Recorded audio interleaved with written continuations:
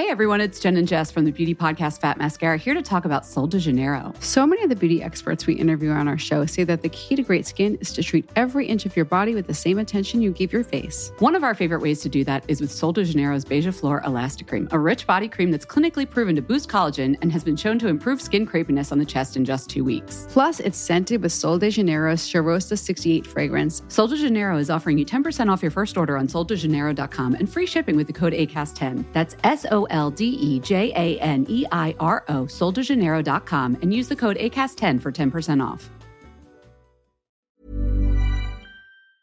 You're listening to the Sherlock's podcast, your guide to a more stylish life. Welcome to the Sherlock's Team podcast with me, Charlotte Collins. This week I'm joined by Sherry Andrew, Harriet Russell and Polly Sayer. Hi everyone. Hello. We've just been having deep shoe chats. Polly, you finally switched out. You've given up on the Hermes shoe. Yeah, maybe it's a sign of age, but I have decided that I'm just not about that uncomfy life anymore. My Hermes sandals, just every time I think I'm about to break them in, they give me pain again. And a photo came up on my Discover page on Instagram of a girl with lovely tan feet and orange nails and a pair of Birks. And I was like, do you know what? I'm getting them on Matches, 90-minute delivery, and here they are. And I have to say, so far, I'm really not regretting my decision. They look very cool. That 90-minute delivery is dangerous. 90 minutes? Yeah, I've never used that. It used to be a lot more affordable though to do that. They have put the price up. I don't know which way is better because, like, I guess if you're buying something quite affordable, like a pair of Birkenstocks, you could just think like, well, it's all quite affordable anyway. Or arguably, then if you're buying something quite expensive, you're like, well, what's 20 quid? Like, yeah, I think I get more like that. Ways. It's like a percentage of the retail price. Yeah, to you're me. like, So I'm like, I'm paying like 20% on top. I know. No, it is a bit of an extravagance, but I was feeling lazy yesterday and like I just really don't like shopping like in IRL on the weekends. It's too hectic and I get stressed. Too much, yeah. So it's just such a luxury. We're so spoiled now. I was talking to someone about this like yesterday. I was just like, God, like what a time to be alive. Yeah. Where you can get minute shoes. Literally get some shoes in 90 minutes. I know. What a dream. That same day delivery. Oh yeah. Strikes again. I wonder where we go from here because in 20 years this will seem archaic. But I feel like it should just be everyone does it. So like Matches, like it's great that Matches do it, and they obviously presumably only do it like within the M25. Yeah. So surely it will just be that expanded out. The robot can come and drop it off at your house exactly whenever. Amazon are trialing those robots, aren't they? Yeah, they have. That was ages ago. I don't know like where What's that went. happened to that? Hurry up. Yeah. What, delivery robots? Yeah, that's why they were doing it like pre-pandemic. It's the cars that are self-driving cars but they're very slow. They are slow. They can't possibly. And I think they get offer lost easily and 90 people minutes. pick them up and put them in their cars and stuff. No, they're bigger than that. No, some of them are really small. I suppose maybe you could fit it in a 4x4. Yeah. Anyway. Wow. Sherry, you're feeling a little worse for wear today. You had a big weekend. So A rager. I wasn't too crazy, don't worry. No, we went to Barcelona which was so nice for Lamb's 30th. It's been a big trip in the works. And it was so fun. I'd never been to Barcelona. Another city ticked off my list. And honestly, I loved it so much. It was so nice. So we were there for Sonar Festival. That was the reason I got tickets, which was so good. But oh my Lord, it is so intense. Is it? So it's in a building that kind of looks like the Excel Centre. So it's kind of like a massive warehouse, and it had like 5 different rooms, and the music was honestly so loud. We had to buy earplugs. I was like, I did not want tinnitus from this. No, it's not worth it. No, not worth it. But the line was so good. It was like Peggy Goo, Bicep. I love Peggy Goo. So good. Sick. I know. But it starts really late, so you could get daytime or evening passes. I got the evening pass because I was like, I don't want to be partying for like 15 hours, which is what some people do. I just can't. So I think it started at like midnight, and then it doesn't end until like 7. It starts at midnight. Yes, yeah. And I was so I've been asleep for like 2 hours. Honestly. I don't think I could even do the day one. Yeah, honestly, it's because it's so hot there. Yeah, that's but fair. even in like the middle of the night, it's still really warm. Yeah. So yeah, it was so fun. Although it got to like 4 a.m. and I was just literally drinking just like bottled water and Diet Coke, and I was like, I think it's time for bed. Yeah, we're done. But yeah, it was so lovely. Fun. Any actual Barcelona recommendations? We went to a really lovely restaurant called Mr. Porter, which is in like central Barcelona. which was really nice, very sophisticated. You know, you see some like a person like, I think you're a celebrity, but you're not, just very chic. You just got a nice outfit, that kind of vibe. Oh, excellent. We went to the Hoxton. The rooftop is really lovely. Yeah, nice. If you just want like tacos and margaritas, very chill. Fun. So that was a lovely spot as well. I'm doing a girls' trip there actually in September, which I'm really Oh, looking forward to. so nice. Yeah, Nice. we were sort of started with plans of like anywhere but Barcelona because that just felt like a really obvious choice, but then it turned out to be a really obvious choice for a reason. Yeah, Yeah, it's so fun. I really think the best thing is that everything stays and starts much later. So like in London, my biggest qualm is that you can't go for dinner past like 11 really anywhere nice, whereas there they don't start eating until like 10, 11. So like we were having like dinner at midnight, the streets were still like buzzy at like 3. Honestly, I have not slept. I need to go home. You must be so tired. I feel wired. But yeah, I wish we had that here a bit more in the summer. I don't want to eat at midnight, but you know, maybe a bit later than But we the can. choice would be nice. And dinner at 6 o'clock. Oh my god, 30 going on 98. Harriet, what have you been up to? Well, I've been to a couple of exhibitions over the last couple of weekends, really. I think we'll talk about the film that I saw this weekend in more detail in a bit. But the 2 exhibitions I've been to, they're radically different, but I'd recommend both of them. The first one was Crown to Couture at Kensington Palace, which is a very tenuous link. So basically, they have tried to create this exhibition by drawing some sort of very fake line between the Georgian fashion that was worn to court to impress the king, which is like their permanent collection, basically, that they need to wheel out every now and then, and a bunch of Met Ball looks that they say like do the same thing today. Okay. Which is the tenuous bit. I'm just like, Okay. I don't know. We were walking around and my mum was like, are they trying to tell me that Anna Wintour is like the king? I'm like, I don't know. She can make or break careers. Yeah, I was going to say, she wields that kind of power. doesn't she? Yeah. And obviously what you wear, like, that is what she will notice. Yeah. So it's, maybe it's not so tenuous. However, if you are into Met Ball fashion and you've liked some of the looks, they do have some of the really high profile ones. The first one that kind of hits you between the eyes is Kendall Jenner's Met Ball dress, I think from 21, when she wore that Audrey Hepburn inspired, like very sparkly. Oh, like the High like with the neck. high neck. Oh my god, that is one of Yeah. my favourite ever. Yeah. I mean, I took a photo. The lighting is horrendous in there, but it's stunning. And then they have like a video playing behind it about how it's made and stuff, which is really nice. They have Blake Lively's Liberty Bell. The one that Statue of changes Liberty. colour. Yeah. I know you're not a fan, I'm are not you? for that dress. No, I'm not. They have Lizzo's. If you remember, she went with her flute and like Yeah, this yeah. amazing like Oh, black, sort of cape thing. That's amazing. They have Tom Ford looks in there, and then they've also got a bunch of other more like low-key red carpet looks that they've grouped by stylists. So Kate Young has a whole like corner to herself, which is really nice. It's got like Michelle Williams looks in there and stuff. So if you're into red carpets, I think it's really interesting to be able to get like up close to some of that stuff. I actually walked past on the weekend and there were quite long queues. Is that for people who haven't pre-booked? Like, how easy is it to? I think you have to book. Okay. And what happens is you queue for your time, and then literally at 1 o'clock they just let you all know. Fine. And it's not that busy inside. The space is like really well laid out, and it's a decent sized exhibition. Nice. Like I went to one at British Museum yesterday, which I'm not really going to recommend. It's the Persia to Greece one, and it was like 3 rooms. And I'm just shame. like, I don't know if that was really worth it. Like over very quickly. Shame when something's hyped and then it's not great. Yeah. Oh. Okay. And then the middle one I went to was Ai Weiwei at the Design Museum. Yes, of course, yeah. For anyone who doesn't know, he's a Chinese dissident artist. He's been under house arrest and actually arrested multiple times. His father's also an intellectual that was arrested in the 60s, and he had the most horrendous upbringing as a result. But his new show, well, it's kind of a collective of some of his oldest work, and then there's a couple of new things in there too. And it's only 1 room, which again makes it sound like bad value, but actually there's so much in there, and they've just curated it in the best way. They give you these guides as you go in that literally like take you through the whole thing. So you just have to read and like go around. And it's one of those things where you think, oh, this might be like really over my head or whatever. But no, I think it's explained so well. And some of the stuff that he protests that goes on in China is like, it's really important stuff. So I'd really recommend. He's someone who's really worth, like, it sounds quite highbrow, and obviously it is to an extent, but he's a name who, you know, if you want to just show that you've got kind of, you know, he's a name that everyone should know. Yeah, it's just like a bit of, you know, he's quite an easy access way to be quite informed. Exactly. on What he's subjects. Does that make dealing sense? with is like complex, but the way he deals with it is not. And also, I've never been to the Design Museum before. It's No, so I haven't underrated. either. No. Oh, it's probably I think my favourite. Really? Yeah. Really? Just for a wonder, even. Just for a wonder. And also I feel like in the last couple of years, the exhibitions have been like my favourite ones that I've been to. Yeah. What have you seen? Anything sprung to mind? The Amy Winehouse one. Oh, that was incredible. They had a really cool one on Korean fashion. The space itself is just cool. Like there's a really nice coffee cool. shop, really nice shop for like if you're looking sold. for like interesting gifts. Well, it's on High Street Kensington as well, exactly. so it's like really central. Yeah. Like there's other stuff to do around there. Nice. Yeah. Really cool. Good Rex, thanks. Did you go on? Tell us about the film you saw. So the film I saw was The Little Mermaid. Yeah. Live action. Yeah. I used to love that as a kid. So Well, I'm really that was What, so- The Little Mermaid specifically? Yeah, I was obsessed with it. Oh, really? So Me I'm too. keen to see Which it. is why I was like, I think I'm gonna go. So I'd seen a review online, like video review, and I was like, okay, I'm gonna go because the person in it really recommended it.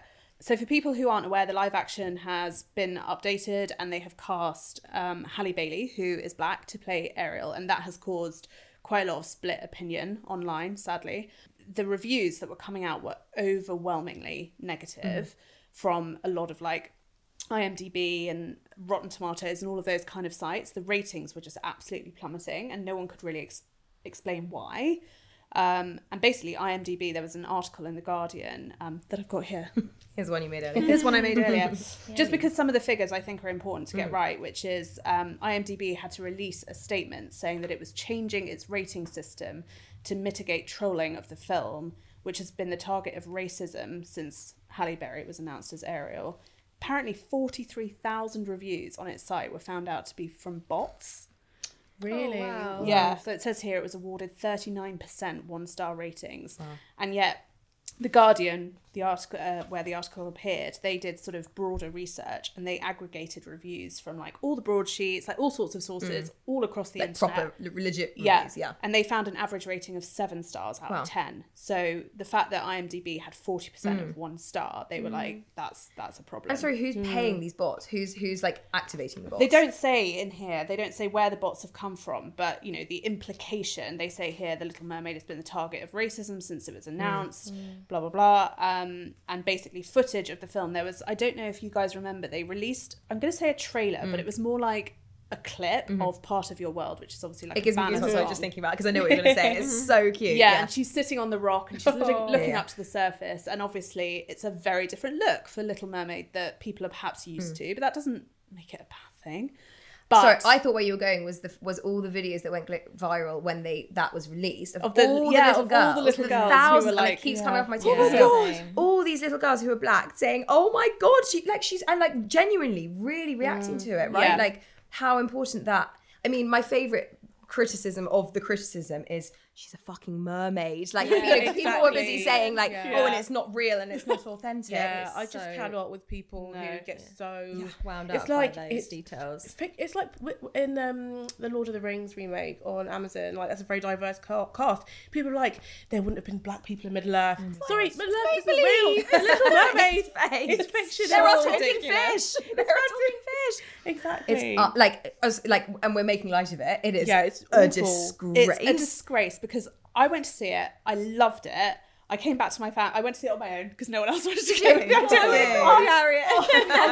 Next time. Yeah, next time. I actually love going to the cinema on my own. I'm like, it's 2 me hours too. when no one can get to Yeah. me. But you know what was so sweet as well is it was full of kids and they are just loving life. Yeah. There's this one bit where Prince Eric, who gets an original song written by Lin-Manuel Miranda, I know, he's like on the boat, like swinging ropes and like swinging from things as he's singing. And this little girl in front of me had her hands on the chair in front and she's like, like absolutely Really going loving for it. it. Yeah. And I was just like, this is so joyful. Yeah. Like, how are people determined to bring it down? Her singing is unreal. She's amazing. She's amazing. Yeah. She's so pretty. She's so sweet talented. and Yeah. innocent, and her acting is impeccable. She carries the whole thing. And also the point, you know, as we say, it's a kids' film, and you know, it's only horrible adults who are seeing the race in it. It's so much more than, well, who cares what colour she is? It's so important that she's black, right? Like Exactly. that's It's so huge. weird, Yeah. isn't it? Because it's so important and so irrelevant at the Yeah, same exactly. time. Exactly. Anyway, it was Anyway, good. it was so good. I'd really quite recommend good. if you're into Okay. Disney. I don't know how people feel about like their Disney films being live actioned. Yeah, that's have a you different seen debate the as well. others?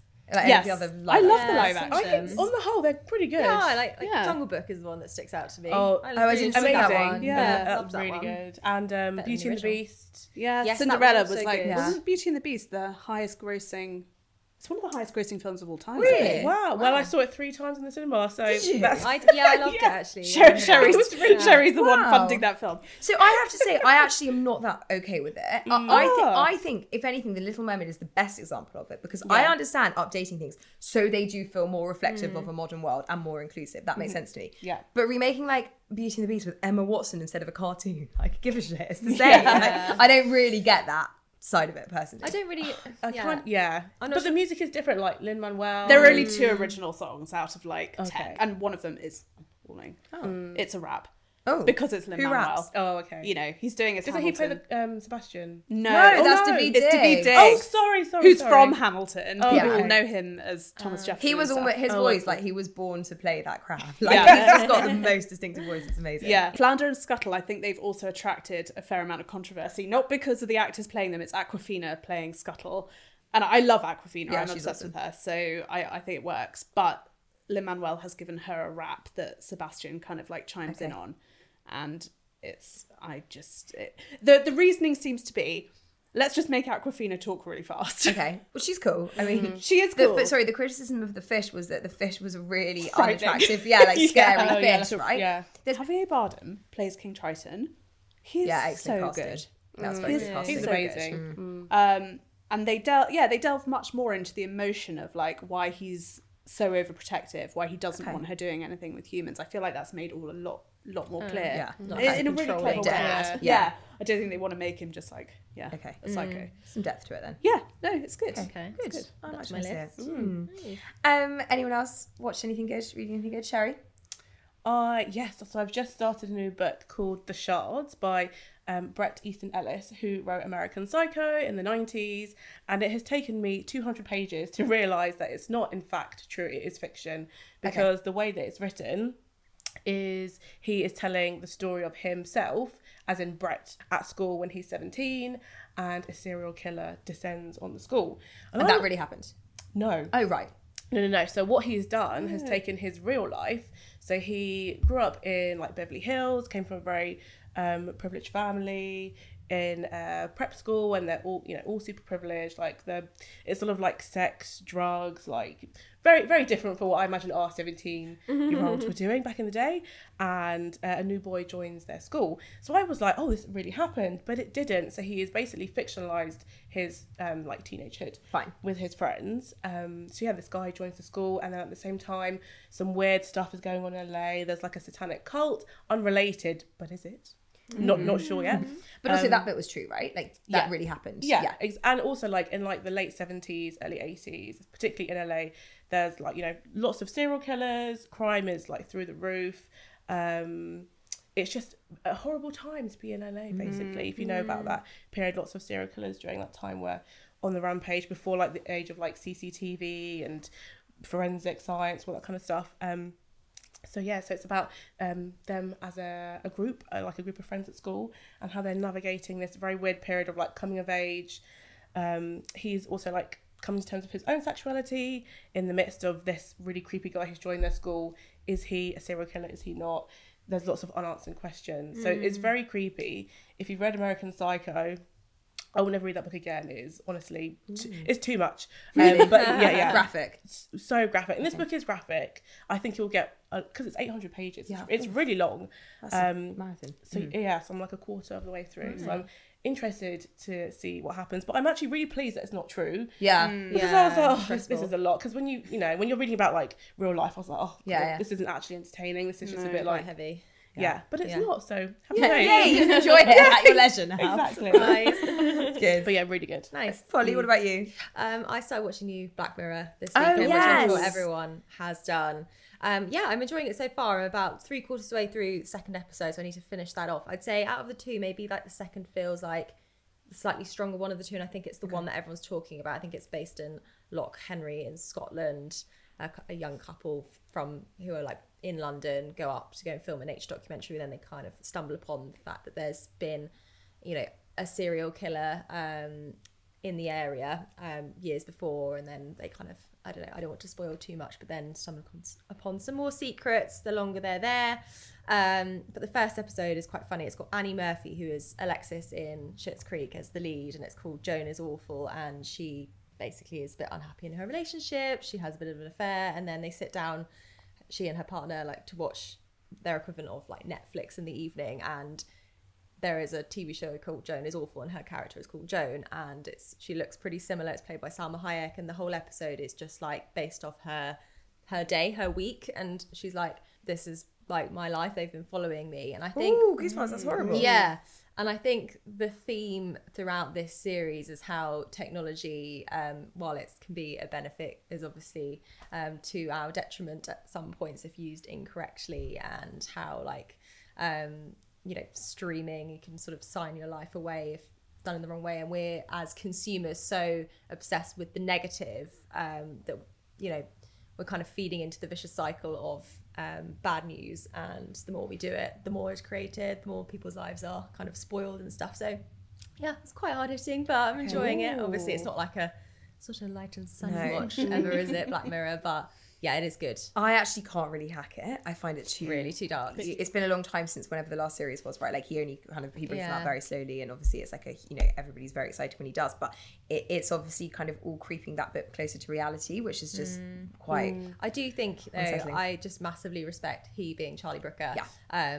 The way he creates something which is just so, like, I don't know, close to the bone and different. But yeah, no, I do know, I get that it's not something to watch if you're feeling a bit hungover and anxious. Yeah. It will never not blow my mind that he's married to Connie Hart. Like, I just say that every time someone says his name, my mind goes there. Before Me too. I wonder how they met. I just want to know the story. And like, what do they talk about?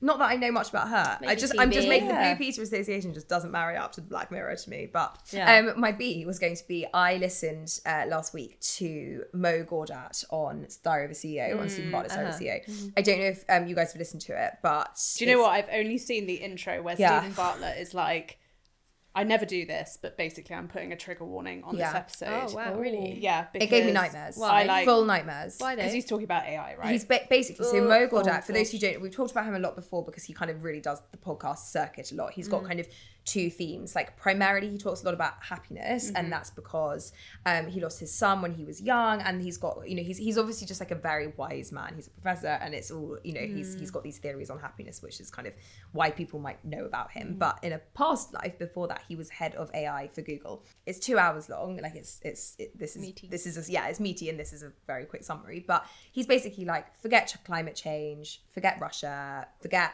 the economy. Like, this is the biggest crisis facing humanity. We have to act like now. It's already out of hand. In the next 2 years, we're all completely done, and like, this will wipe out humanity in the next 10 years.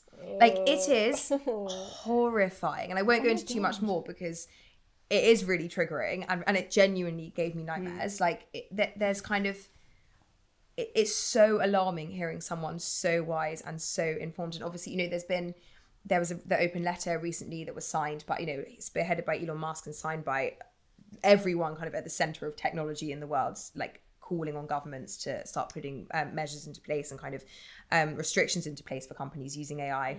And the godfathers of AI also came out recently and with exactly the same kind of warnings. You know, you can't really put your head in the sand, but equally it's not like climate change where we can kind of all do our bit in it and try and improve it. Like, there's not really, you get this information and there's not a lot more you can do with it unless you're an employer. So I guess it's a real call on employers, like, not to be integrating this technology into, you know, and not be replacing your staff, because that's basically the problem, is that it will outgrow us. It becomes smarter than us. At that point, nobody needs humans to work anymore, and then it can eventually literally just like kill us all, like literal sci-fi movie stuff. And his point is like, not that it's, you know, it's not that AI is bad or good, it's that it's being developed only with kind of selfish intentions. So nobody is developing AI with the hope, like the real core reason to kind of benefit humanity. It's just a competition, you know, it's just to be better than the other company doing it and better and better and better. Anyway, his solution is for governments to now basically tax any companies that want to use AI, like, you know, as a primary part of their workforce at 98%, to basically make sure it's only, well, I mean, no one would do it, but to basically just, that's the way to put that in stop context for anyone who doesn't know, a normal corporation tax is usually around 20%. Yeah. I guess it's the same as like climate change stuff, isn't it? People, like, these big companies aren't making the changes because it makes them too much money to not make the changes. So taxing them is obviously the way to do the it. only Yeah, way wipes to do out it. the Yeah, profit. but Yeah, the obviously. governments obviously won't.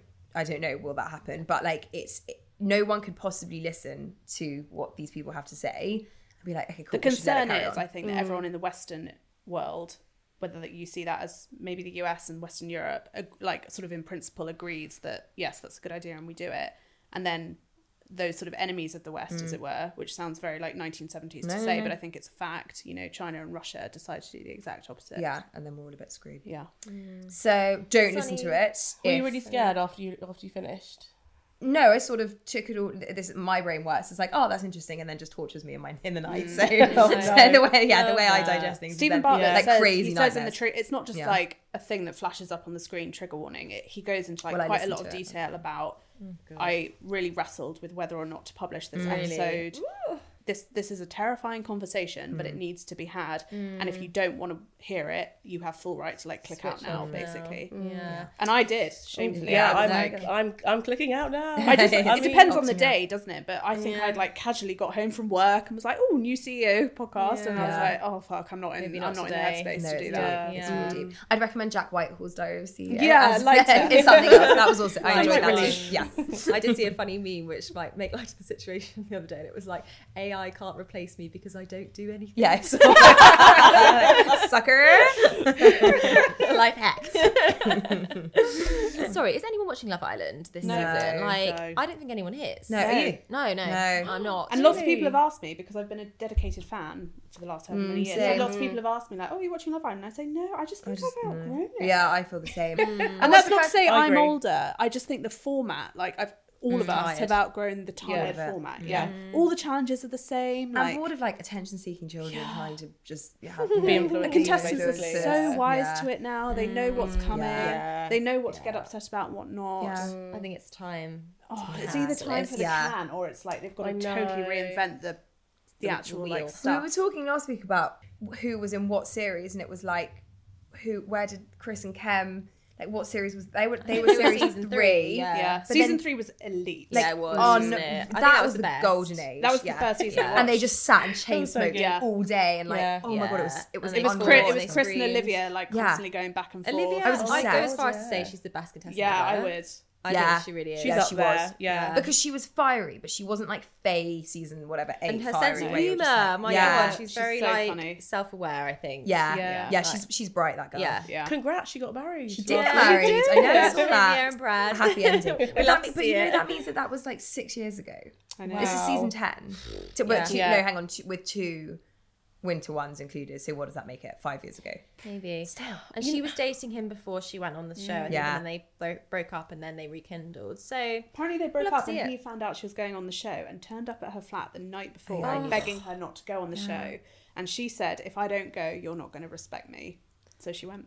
Yeah. and it's true, Look at them maybe. now. I was like mildly in love with Chris. Like I Yeah, think I I was at actually the had time. feelings. Like they were Sorry, genuine what? feelings for Chris. No, Yes. shut up. I Yes. think he is Stop. the single most embarrassing man in the UK. Oh, do you? Honestly, That's no, he's not Chris. lovely. He's not lovely. Oh, No, I think there's Jesse. quite sinister behaviour. Mostly when he was with Oh, Jessie. do you think? Yeah, dark energy. Oh, okay. Well, he's not for everyone. That's No, just my cup of sorry. tea. Yeah. He's very boy band pretty. Like that's my kind of. At the that's my time, vibe. I was obsessed At with the them time, as at a the time. couple. Yeah. Yeah. I was really rooting for them.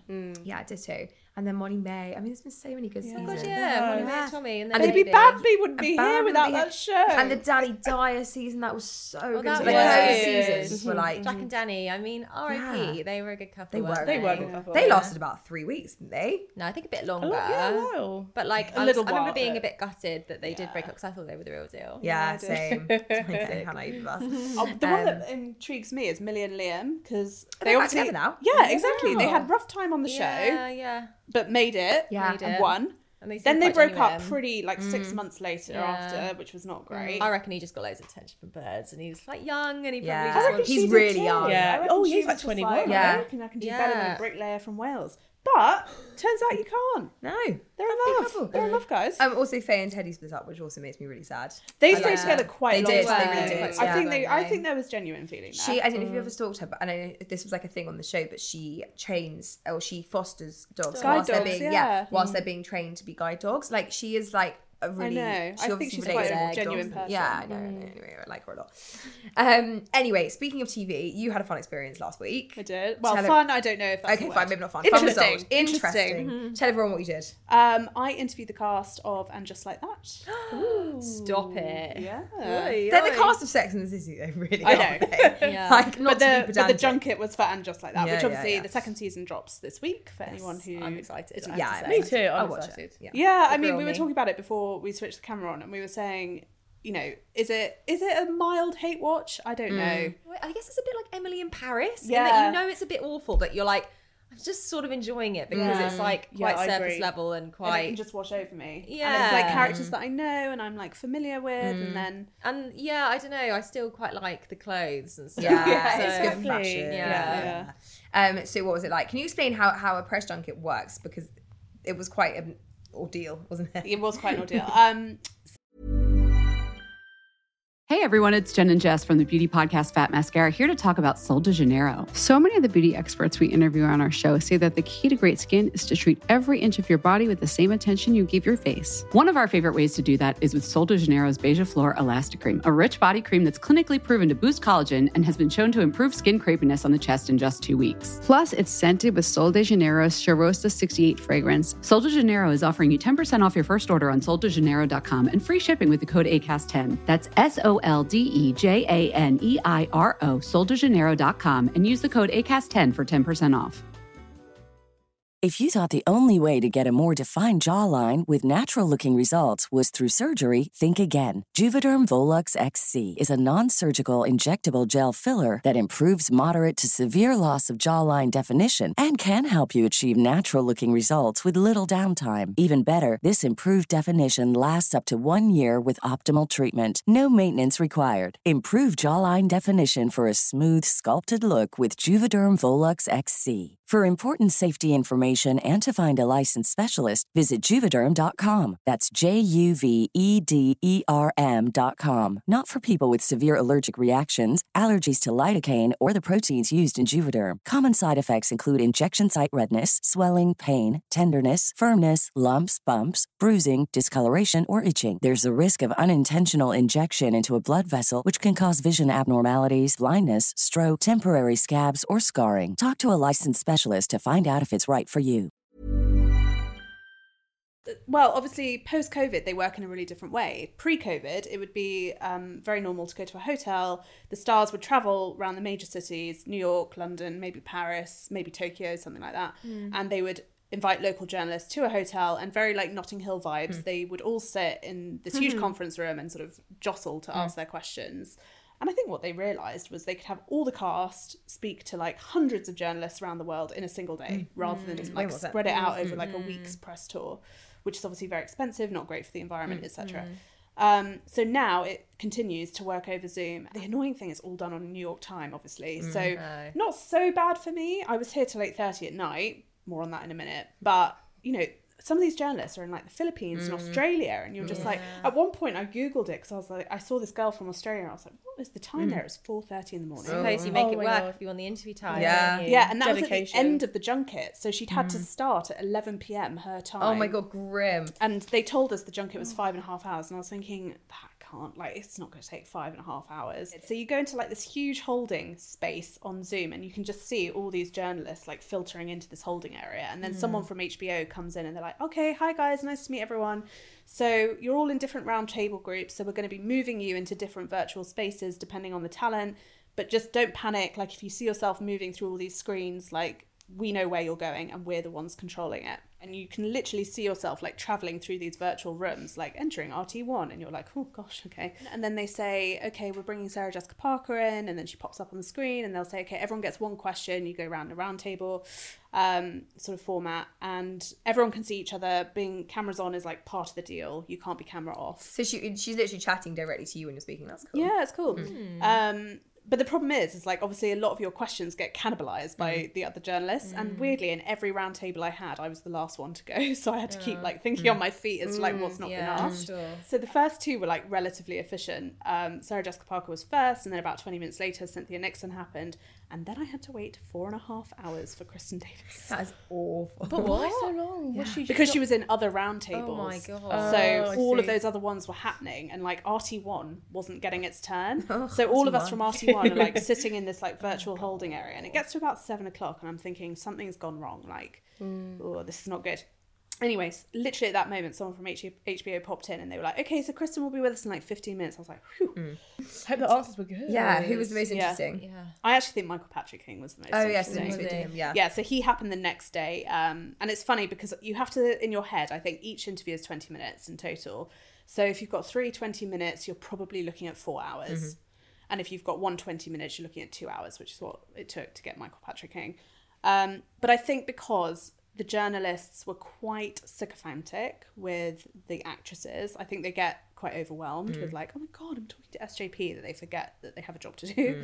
And also depending on your publication, you know, if you're writing for a Wire or a broadsheet, you have much more of a mandate to go in and like sort of hold them up by the jugular. Yeah. Whereas if you're just writing, I don't want to like name names, but if you're writing For a for magazine, more magazines or lifestyle titles, that's less of an issue.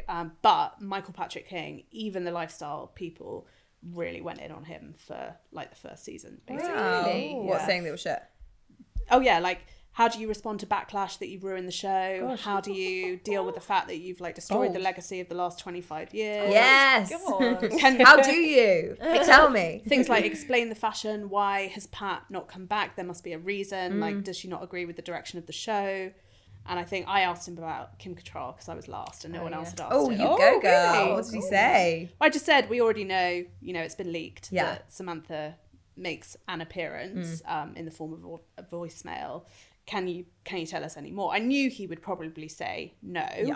But to his credit, he did actually go into quite a long waffle about like, Well, save it because you're going to write it up. I am. right? Okay. Hey. But you got a bit of intel. I got a bit, well, not so much intel because it's nothing new, I don't Okay. know, but I've certainly got insight from him on Interesting. what sort of motivates that decision and what he's hoping for in the future. So by the time this podcast goes live, those interviews will be on site, won't yeah, they? you can read them on site now. Exciting. Well, on that, it was actually last week, coincidentally, 25 years since the first episode of Sex and the City aired. So American Vogue had asked readers, they did a poll, they asked readers saw to this. send in their best fashion moments of all time from Sex and the City. And that included everything, the films and just like that, the lot. So the piece that came out on top, I actually think it's really random. Oh, It I is- don't. I think it's iconic. Do you? Yeah. Okay, so it is what they describe it as the white and pink floral print Richard Tyler dress that Carrie wears in season 3, episode 18. It's the season where she goes to meet Big. And she falls in the And they pond. fall in Yeah. the lake, exactly, in Central Park. They go to meet at the Boathouse Mm-hmm. restaurant.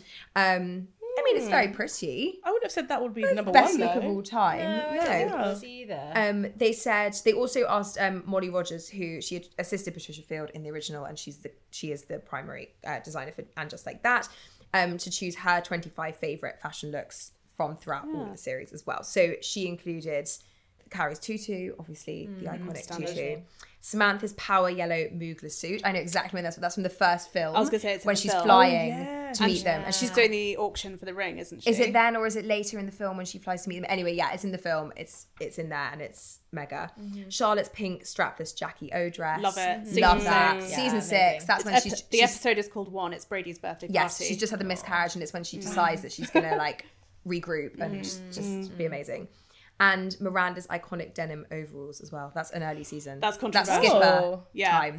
She's wearing like this awful beanie hat. She looks Terrible. atrocious, Yeah. actually, in my opinion. But I can understand why they think it's iconic. It's kind of cool Miranda, Yeah. isn't it? So I wanted to know if any looks stood out to you guys. Oh, I have so many. Where do I even start? God, So I many. feel like I needed like a catalogue. Season, I know. season All of them. 6 in Paris, where she's running through the streets to try and make it to her party, and she's in that Yeah. green tutu Yeah. with the jacket. Yeah. I think season 4 is possibly my favourite season. Mm-hmm. She's back with Aiden, but it's very early days, and he's sort of punishing her. I think the episode is called Time and Punishment, and she goes to the bar to try and find him, and he is playing a like pickup game with one of the waitresses at Scout. And she is wearing this like long striped skirt like flat cap. I hate this outfit. And the boob tube. Hated it at the time. I hate this one. But now I look at it and I'm it. like, you are just so iconic. So I watched the episode last night and this I feel like is a picture. It's like a moment that is banded around a lot as kind of an iconic moment where she dates the writer Justin Theroux. Yes. And Oh she my dates God, his the family, grey she loves his dress. family. And at the end when she walks out of their brownstone, she's wearing the little grey mini dress And this it's kind of like Gucci a bag t-shirt. that It's is quite so like iconic. Reformation your dress. Reformation I was gonna say dress. That's why I love that outfit so much because it feels a bit like I feel a bit like SDP. Yeah, and I think it's probably because her hair is like core carry. my it's God, like big. She's got the amazing. curls. And she's wearing Ray-Ban aviators. Yeah, and she just looks like Effortless, a movie isn't star. it? Yeah, it's So so cool. cool. Polly, any So moments many. spring to mind? I think it's the newspaper print Yeah, dress. classic. Is it Galliano? I'm It pretty is. sure it was. Yes. That is probably my favourite. Sherry, any spring to mind for you?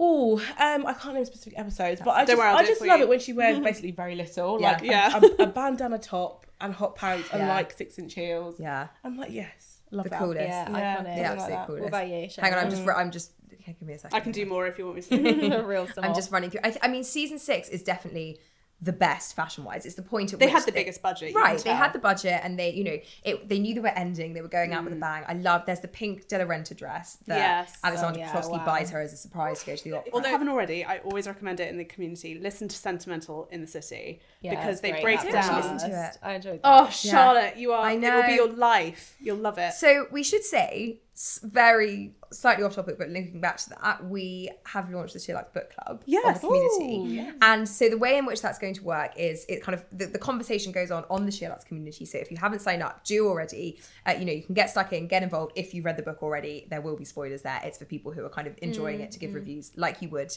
in a book club. On this occasion, after about 6 weeks, there will be a podcast hosted by Heather and Georgina with guest authors talking about the book. So kind of bringing in all the thoughts and ideas that everybody has put in the community. So it's very interactive.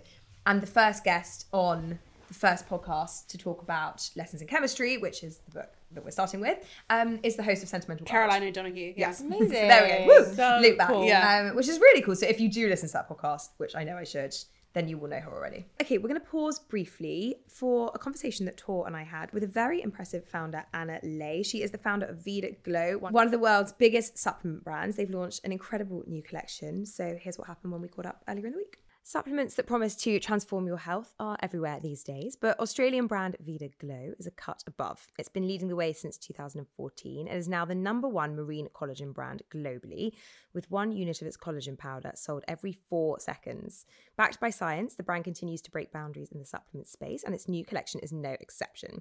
Today, we're joined by Anna Ley, the founder of Veda Glow, to learn more about its women's health range. Designed with women in mind, the new range... Do you know what? I've got a bit of description here about what the range is about, but that's for you to say. So, Anna, I'll let you describe it. Nice to meet you. How are you? I'm good. How are you? Good, thanks for being here. Tor's also here, we should say. Hello. Hi. Anna, tell us about Veda Glow. Kind of what's the story? Where did it all begin? So I actually discovered collagen supplementation, which is we started as a collagen brand. In 2014, we launched with one product, which was our original marine collagen. And I had discovered that product in Japan in 2012. And at the time, I had a quite significant hair loss, like to the point where I've got very dark hair and I had white tiles and it was like a Labrador was shedding, hair everywhere. In Japan, collagen supplementation has been around for over 300 years. It's part of their daily diet, and all Japanese women have amazing skin. And the farmers, and it was sort of everywhere. I went to the gym, they asked me if I wanted a collagen water. I went to a restaurant, they asked if I wanted my soup infused with collagen, and I thought collagen was Botox, so I was like, sure, I'll have some collagen in my soup. And then I was curious, and I asked my girlfriend who I was visiting, and she's like, I don't know, everyone just takes it. It's good for bone health and hair, skin, and nails and stuff. And on my second last day, I spoke to the pharmacist, and she explained that collagen supplementation had been around for over 300 years. It was part of their daily diet, even their extended life expectancy. It just seemed a little too good to be true. But I took enough home, and it came in loose white powder. So I was like, how am I going to get this through customs? They don't like loose white powder. Yeah, no, they don't, especially the Australian customs. And she said to start on 3 a day, which you absolutely do not need to start on 3 a day to get results. But it was the real transformative, tangible benefits that I personally saw from taking a really good collagen supplement that I was importing in from Japan that was sparked the idea behind starting Veda Glow. And even though Veda Glow started as a collagen brand, I think really having that targeted ingestible focus from the success of bringing out an ingestible beauty product. Because then, even when we first started wholesaling in Australia, it was very small health food stores and pharmacies. There definitely wasn't department stores like Selfridges and Harrods and like it is today. And I guess the awareness and the growth of the category has exploded because it really does work. We spend over $1 million a year on clinical studies and research, and we will not bring a product to market unless it's substantiated by quite robust clinical trials. So I think for me, that's sort of the passion project. And now with collagen being a beauty supplement, we branched out into our advanced repair, which is, pigmentation, hair loss, acne. And now with the launch of Women's Health is really, as I've grown as a woman, become my passion point, really. So what are those supplements? What's in the collection? What's in that new range? So the new range is 4. So we have our Women's Multi 360, which is a multivitamin for immunity, general well-being and health, stress, and a Prenatal Plus, which is a real passion point of mine because I've just given birth to my 4th baby, and Gut Pro, which really is, we just looked at what the 4 main concerns were for women's health, and it was really bloating and digestion, stress, trying to conceive and pre-pregnancy as well as pregnancy, and then a general well-being and immunity product. And there's a great quote by Dr. Stacey Sims that says that women are not small men, because up until only about 4 years ago, women's health was considered niche, and it was only in 1993, just 30 years ago, that legislation was passed to make research into women's health mandatory. And, so many health supplements, because people will often say, did you see a gap in the market? No, I didn't see a gap in the market. I think the supplement space is so cluttered, and there's so many of them. But women are not small men, and she's right in that, because a lot of what we see in supplementation is actually products that are designed for men.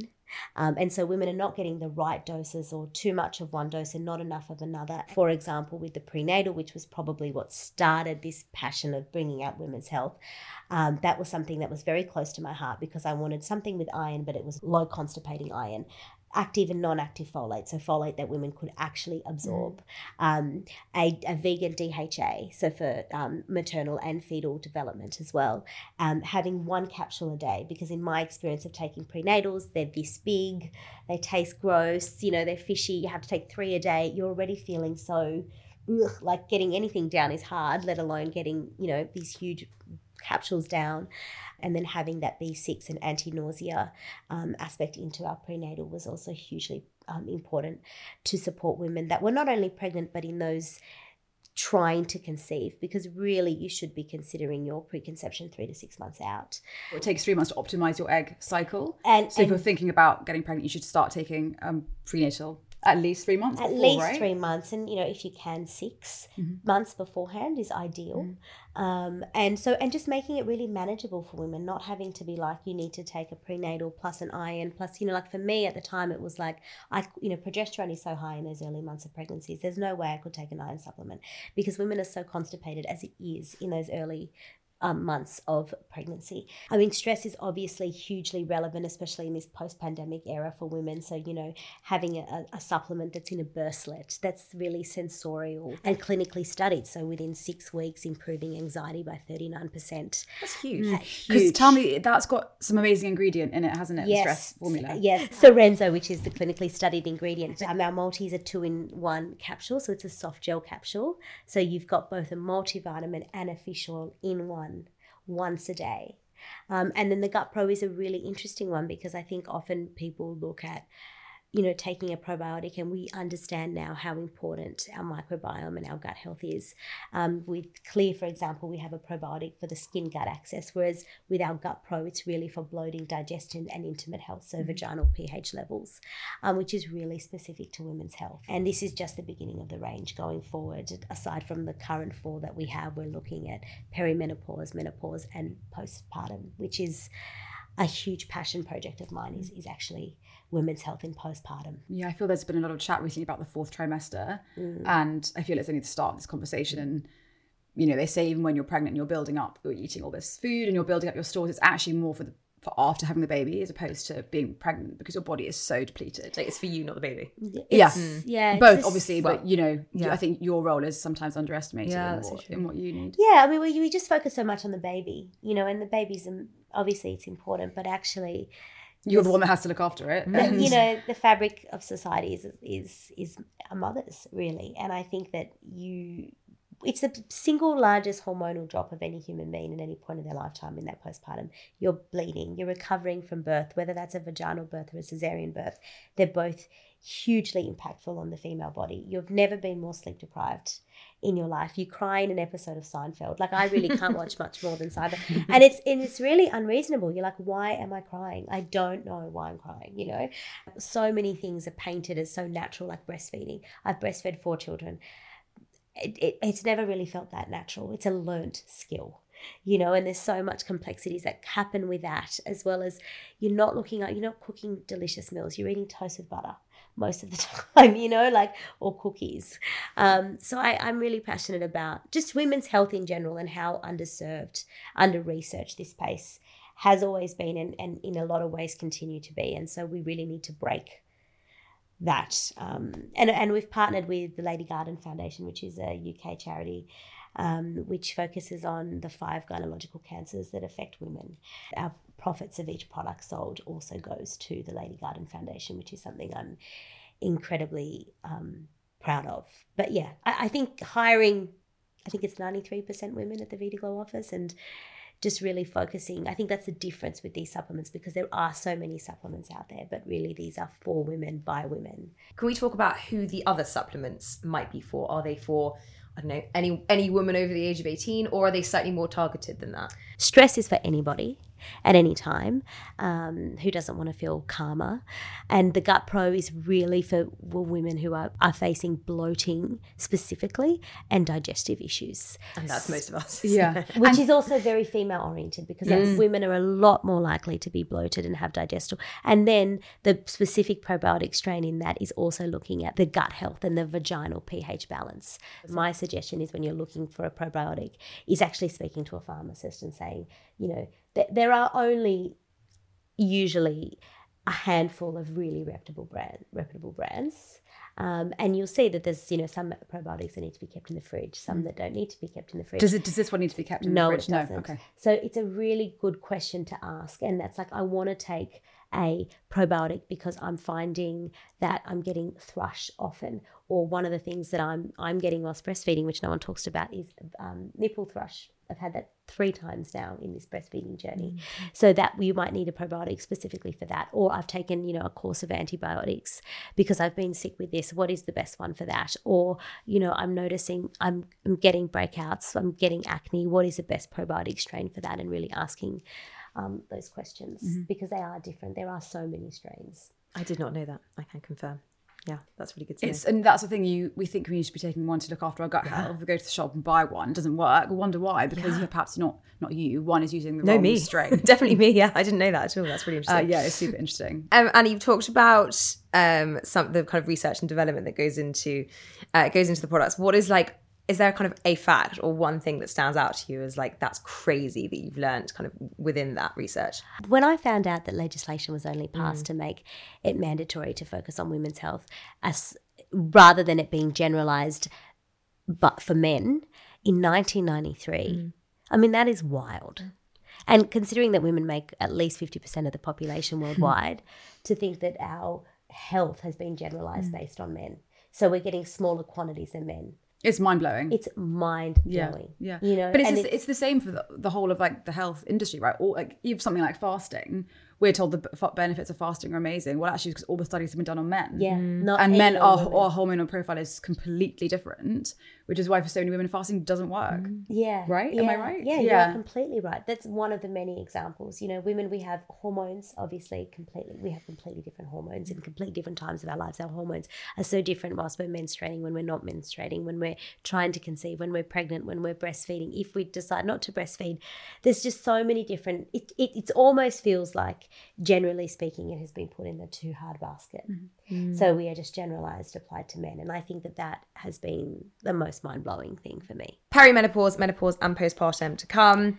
What else should we keep our eyes for? What's the goal? What I'm really passionate about now is we have this supplement, which is the best collagen powder that's available on the market in terms of its low molecular weight, how it's sourced, that it is actually sustainably sourced, because there's so much greenwashing that goes on with supplements and claims that we make. But I think that targeted approach is something that I'm passionate about. So like, for example, with Radiance, that was like a 62% improvement in pigmentation after 1 month.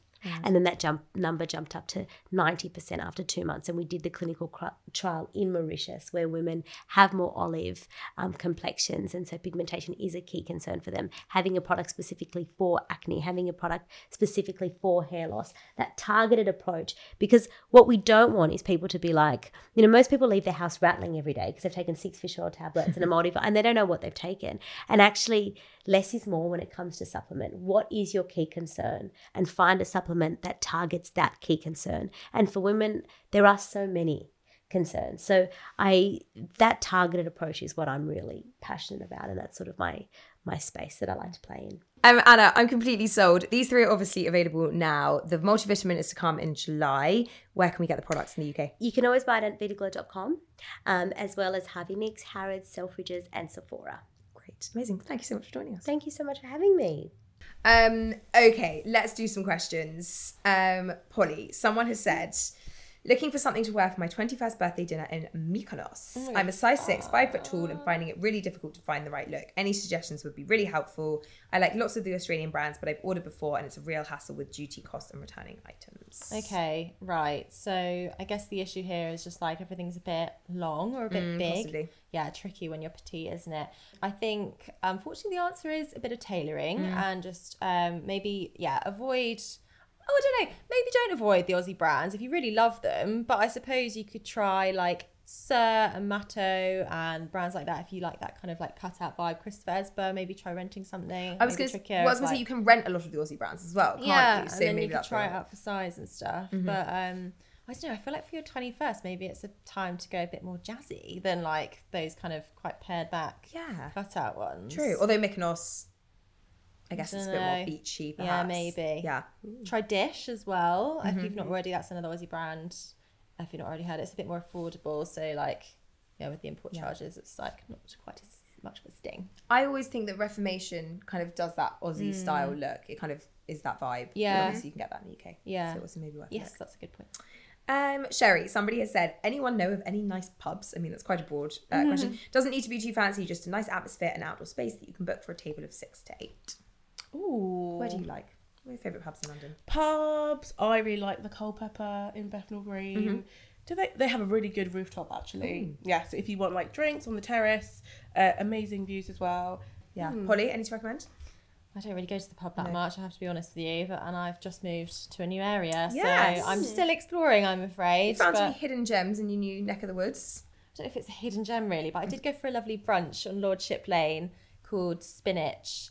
And they do very, very nice brunch. I'm more of a brunch girl than a pub girl, I'll be honest. But it's good fun. Good. Nice. Okay, somebody has said, my husband's best friend and wife are coming to stay with us in London for his 40th. Any fun ideas that won't break the bank? I tell you what I did with my dad and my stepmom when they came that was really good value for not a lot was we went to Battersea Power Station, and obviously like there are loads of shops and restaurants that you could spend money at, but it's obviously like free to go in and you can look around it and it's amazing.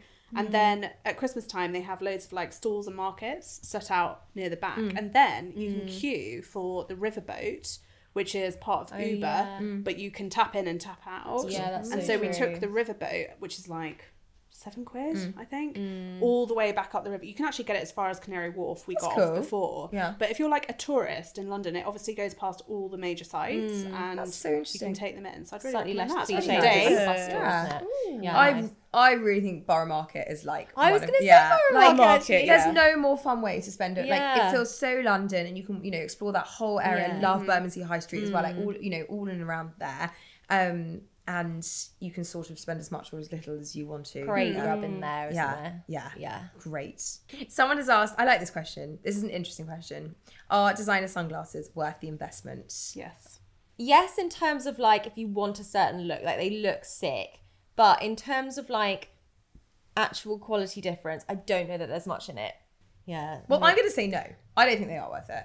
I think exactly as you say, to me, the reason to invest in designer pieces is because you're getting better quality, right? Like you know, the idea of investing in fashion is, well, it can be whatever you want it to be, but for me, it's, you know, the reason you're paying a premium is for a premium product, whereas a pair of sunglasses is not a premium product. And the price of designer sunglasses has risen like exponentially. Like, you know, designer sunglasses used to be 150 to 200, and now you're looking at 300 plus, which is like, very true. I'd so much rather have a top. Before, when they were cheaper, it was quite an accessible way to buy into like a designer piece, maybe elevate your look a little bit with something like with a logo or whatever. But now I think if they are a lot of the time 300 to 400, and if you've got that much to spend on something, I don't know, maybe it's just better to go with a top, like you said. I think so. I've got a really good tip on this. No, I don't agree at all. I just know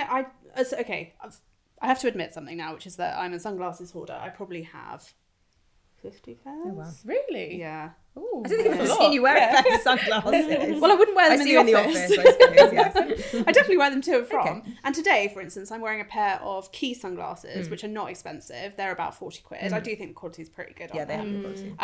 And I would say I have quite a few pairs of designer, but I never, ever have paid like a full price, like an RRP. True, you can get them in There's really easy ways to hack your way into like that area of the market, whether it's, I got an amazing YSL pair on the Outnet last year for like just over 100. Full price was probably more like 500. Wow. And then my best tip of all time is towards the end of summer at TK Maxx, not in the store, online, go and see what they're selling off. Last year I think I got about 6 pairs of Victoria Beckham sunglasses for like 30 quid each. Oh wow, that's so good. Yeah, that's good to know. Interesting. I suppose, but they do all sorts of brands. Like they'll do the whole range. They've got loads of Loewe ones on there at the moment. No way. Yeah. I'm a bit like you. I love sunglasses, and I also think that's why I can have more the more affordable ones I buy.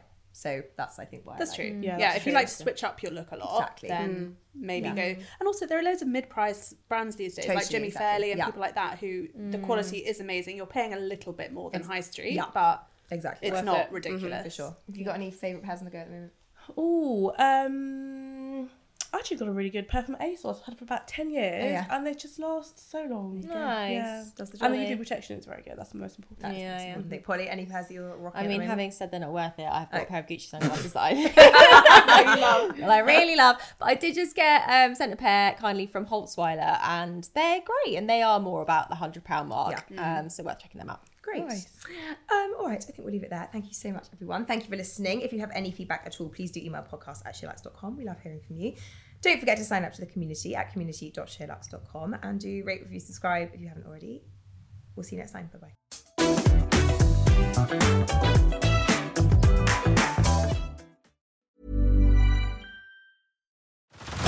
Head over to Hulu this March, where our new shows and movies will keep you streaming all month long. Catch the acclaimed movie All of Us Strangers, starring Paul Mescal and Andrew Scott.